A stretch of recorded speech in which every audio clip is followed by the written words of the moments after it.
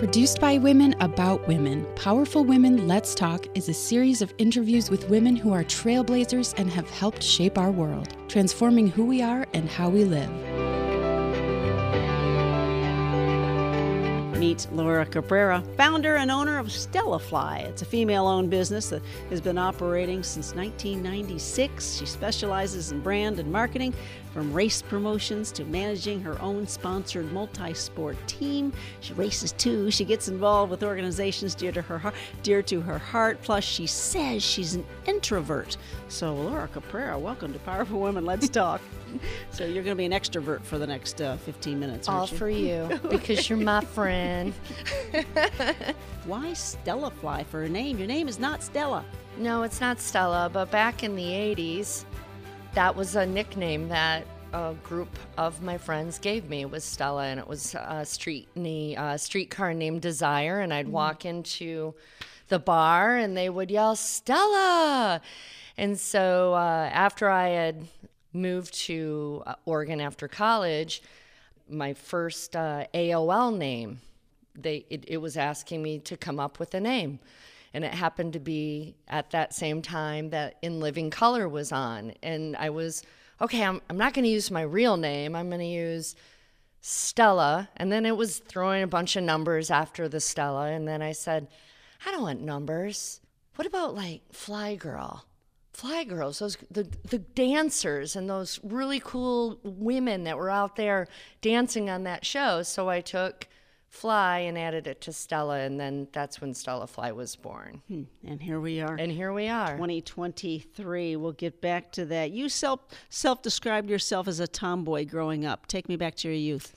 Oh, wow. So firstborn, and loved hanging with my dad. And my dad was, he was a big lover of hockey. And so he would bring me to, at the time, the Blades, which then eventually turned into the Owls, which then eventually turned into the Griffins. Yes, I'm now really dating myself. But we would go to every one of those Blades games over at the Deltaplex. And I became obsessed with hockey. And my dad played hockey. And so I decided I wanted to play hockey. And there were no girls playing hockey. There's some people out there in Grand Rapids that have challenged me on that idea, but I'm all older than they are, so I don't fight about it. There you go. But he went to, at the time it was called Graha. I think Graha is still around. And he had advocated for me to play. And there were only boys teams at the time. So in 5th grade, I joined a boys team, and I played defense, and I learned how to skate. And I did that for a couple of years, and then I switched over to figure skating, then figure skated until I was about 20, until I got into college. Wow. And then I kind of gave it up. Did you lose any teeth on that hockey? No floor? teeth were missing, nope. It was, very padded up. It's a little different when you're 10 than it is now. But so that was it. And with the tomboy, then my brothers came after that, and they played hockey. And so like every bone in my body wanted to be able to compete and be on that same level as competing with males. And then when I got into high school, I was like, I'm pretty okay with not being a boy, but at the same time, I'm still a tomboy till this day. Tell me about your educational journey. Short and sweet. Graduated from East Grand Rapids in 1985. Was denied to get into U of M, rightly so, because I didn't really put the work in. I guess I wasn't a huge fan But you bring it up, did that, it influenced, it definitely did, because in order to get into U of M, I needed to get my grade point up. So I took a year at community college and ended up at Calvin. And so graduated from Calvin in 92, and that was the end of the educational journey. I've thought multiple times about going back and getting my master's, but I've just really never done it, and now just have found other things that fuel my passions. What did you study, and what was your first job? I was an art major at Calvin, focused on photography, but left Calvin wanting to be a graphic designer and ultimately an art director. So after college, moved out to Oregon and Eugene, Oregon.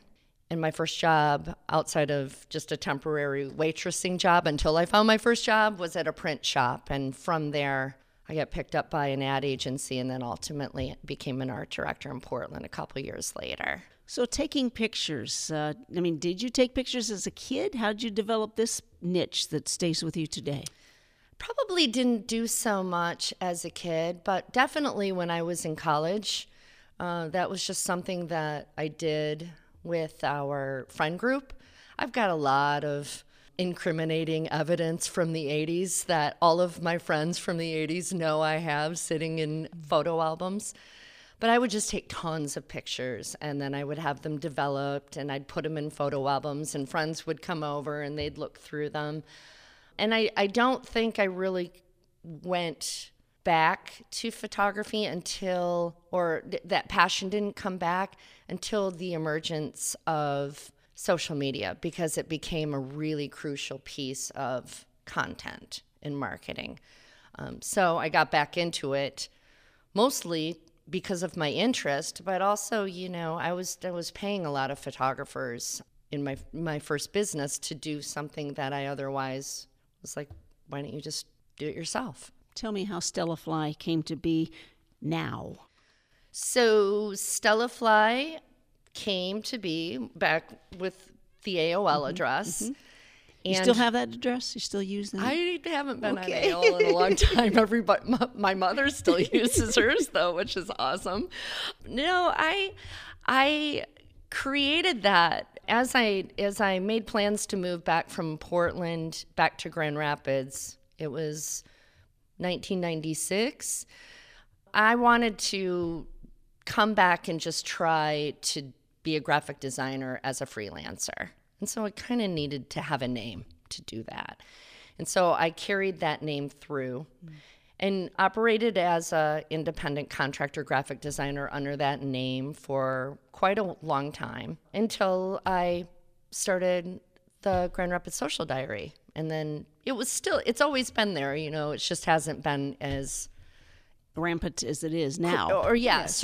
Forward facing. So, right. Yeah. When did your love for the endurance sport begin? So when that transition made from the Grand Rapids Social Diary to Stellafly, at that point, I was really focused on helping companies and organizations get brand awareness on social media because that's back when we met. It was still really a new thing. And so in 2012, I ran my first 5K.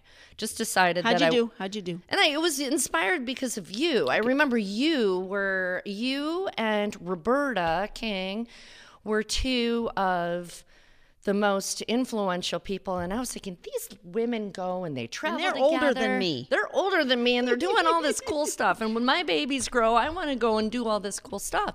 So I had to take that first step, and Color Run came to town, and I actually trained for that, although it wasn't timed. And I was like, this is okay. And at the same time, Stellafly was kind of getting on the radar of Gazelle Girl and those RDs and Grand Rapids Tri and those RDs. So they reached out and said, we would love to have you photograph our event, and we'll give you a few entries for you to photograph the event. And I was like, this is wonderful. Now I have to train for a half marathon, my first half marathon. So that's how I got into actually participating as a runner as in my first half marathon. But at that point, I was still hiring photographers. But it's also when the team was born, because I was getting all of these free entries in lieu of payment, and I needed those entries to go to people, so I found them. Found them, meaning you crafted a team. I crafted a team. Yes. Mm-hmm. When did the boys come to play into your life, your offspring? It's been so long. It has. Well, let's see. And how did they become part of your life here? Oh, those boys. A lot of the decisions, when I came back from Oregon, I was like, okay, I can either be pedal to the metal and try to work at one of the ad agencies or PR firms here in Grand Rapids. And that would have been really good for my career. But when I got pregnant with Anthony, I just decided, I know that I'm not ever probably going to make it rich doing this on my own. But I wouldn't trade being there for them when they were there, when they were sick, when they were healthy, the after-school moments, the hard times, the good times. That being stay-at-home mom, working on my brand was probably the best decision. I wasn't sure at the time because, when you're that age, you have to tighten everything down because you don't have a lot of extra money, but it was completely worth it. Nice. We'll talk about this, boys, before we are finished. You are interested in organizations that are dear to your heart. How do you choose whether you want to be a board of this or a committee for this or, again, work with this group? What's the gut here? Well, I've done board work and different boards, and I kind of approach those asks in terms of, instead of just sitting around the table and spitballing ideas and being able to help that way, I really like to offer my support on, the branding and the social media and the awareness piece. For instance, My Team Triumph, you've talked to My Team Triumph many times. How would you describe it to this audience? It's an organization of endurance athletes that help other athletes that are incapable of doing a race on their own get over that finish line. It comes from a huge wide range of disabilities, from complete wheelchair bound to can't hear, blind. I've seen cancer patients being involved, and these athletes they're called captains, and then the athletes that are able to make it happen are called angels. And so I've photographed them a lot. I've participated a lot. It's such a great organization. It doesn't require people to be really fast. Anybody can do it, and it's very, very inclusive. And so this year, instead of sitting on the board, I offered to co-race direct their triathlon, which is called Tri del Sol, and help it grow with Terrence Rubin, who is the executive director of that organization. I do a little bit of work like that with the Children's Advocacy Center. Those two are pretty near and dear to my heart right now. I'd love to get more involved with animals, but I have a really hard time because I can't tour. I can't tour animal facilities because it's too emotional for me. Understood. So, yeah. Let's stay on the topic of animals. You have been to Westminster. Talk about that part of your life. That was before endurance sports, right? So I did use that old media credential to get into Westminster, but prior to that, my fascination with that, those were the really early years with my boys. So that was my passion then. And from about 1998, 99, I bought my first Bernese Mountain Dog from a local breeder, Randy and Ryan Carpenter, who I know that you know. And the stipulation was that I had to show the dog if I wanted it. And I had no idea. So I agreed. And I would go and watch Ryan Carpenter at the time, who was like about 11 years old. I'd go to the shows and watch him show my dog, and it really just took one ribbon for me to go, oh, no, okay, this is fun. The competitive nature came out. Yes. And so I went through a couple of different show dogs, but in that time of my life, I met a lot of really great people and breeders, and then I ended up having a couple of really special dogs through those relationships, and one made it to Westminster and one won the breed at Westminster, and it was a really, really, it was just a really great time in my life. And then it just, like things happen with me. It's just kind of an ebb and flow. Stand by, I'll ask about your future. You're obsessed with politics? This hasn't been brought up yet. Tell me more here. Well, I just am. It's, some people are fascinated with Hollywood actors, and I'm fascinated with politics. I'm fascinated with, just the dialogue. My youngest son works on the Hill for a House rep. I really got interested in it when he was working in high school and he was working for Peter Meyer, just to see, kind of get a behind the scenes glimpse of how the process works. And I love our local politicians, even just seeing how hard they work. And I think one of the reasons I don't step into it myself is just like everything else that I approach. I like to be sort of behind the scenes. So if I can help elevate someone or a candidate that I believe in or a message that they believe in, I prefer to have that be how I do it. I have some strong beliefs, but with any brand, I have so much respect for how everyone views the world. So I'm kind of interested in that way. It's just how interesting how everybody views the world so differently. I know, but Councilman Caprara, that just sounds good. Yeah. Understood. Yeah. And you were born in Alaska?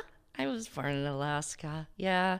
Dad and Mom went to U of M and met there. And it was, right during that really pinnacle time with Vietnam. So a lot of friends of his were heading to Vietnam, and he had the opportunity. He was going to be an oral surgeon, and so he had his opportunity to, I don't even know if it was really a residency, but he was also able to serve, went to Sitka, and worked on a base, pulled teeth, fixed teeth.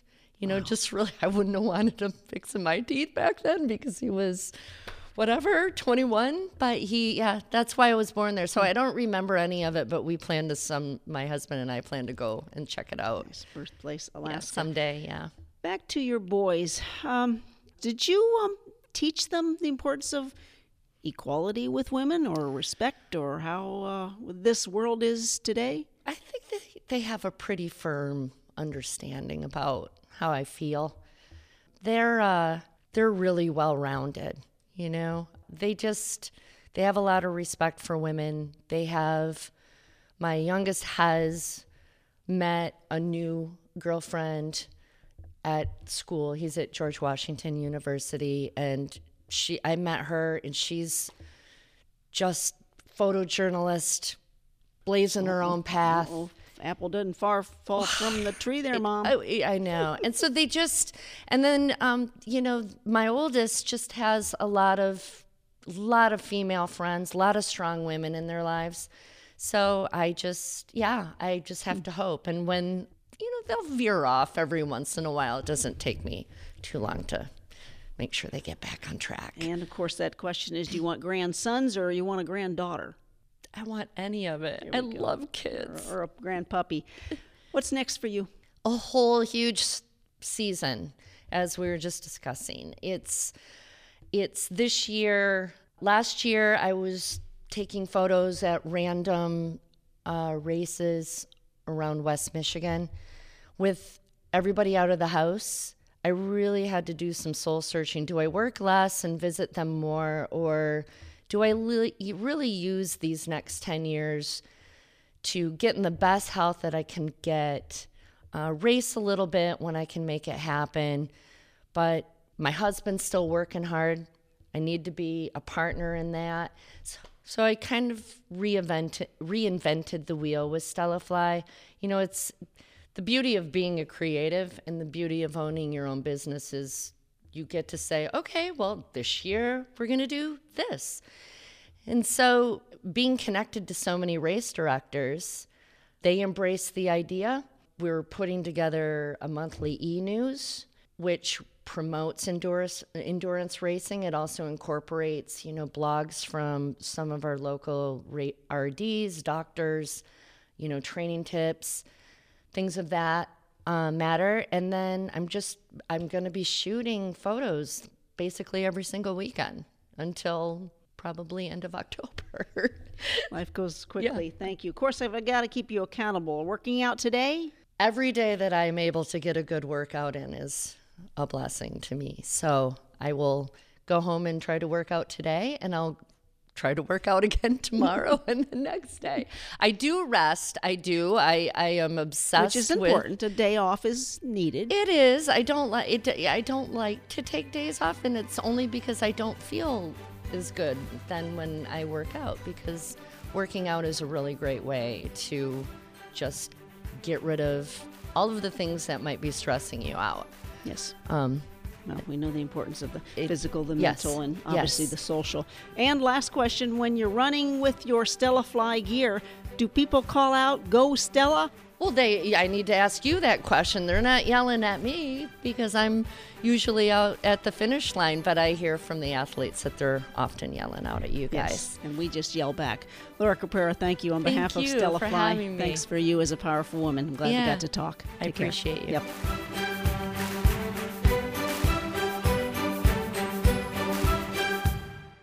Produced by women, about women, these powerful podcasts focus on powerful women and how their strength transforms who we are and how we live. Want to hear more Powerful Women Let's Talk? Get additional interviews at wgvu.org or wherever you get your podcasts. Please rate and subscribe. Powerful Women Let's Talk is produced by WGVU at the Meyer Public Broadcast Center at Grand Valley State University. The views and opinions expressed on this program do not necessarily reflect those of WGVU, its underwriters, or Grand Valley State University.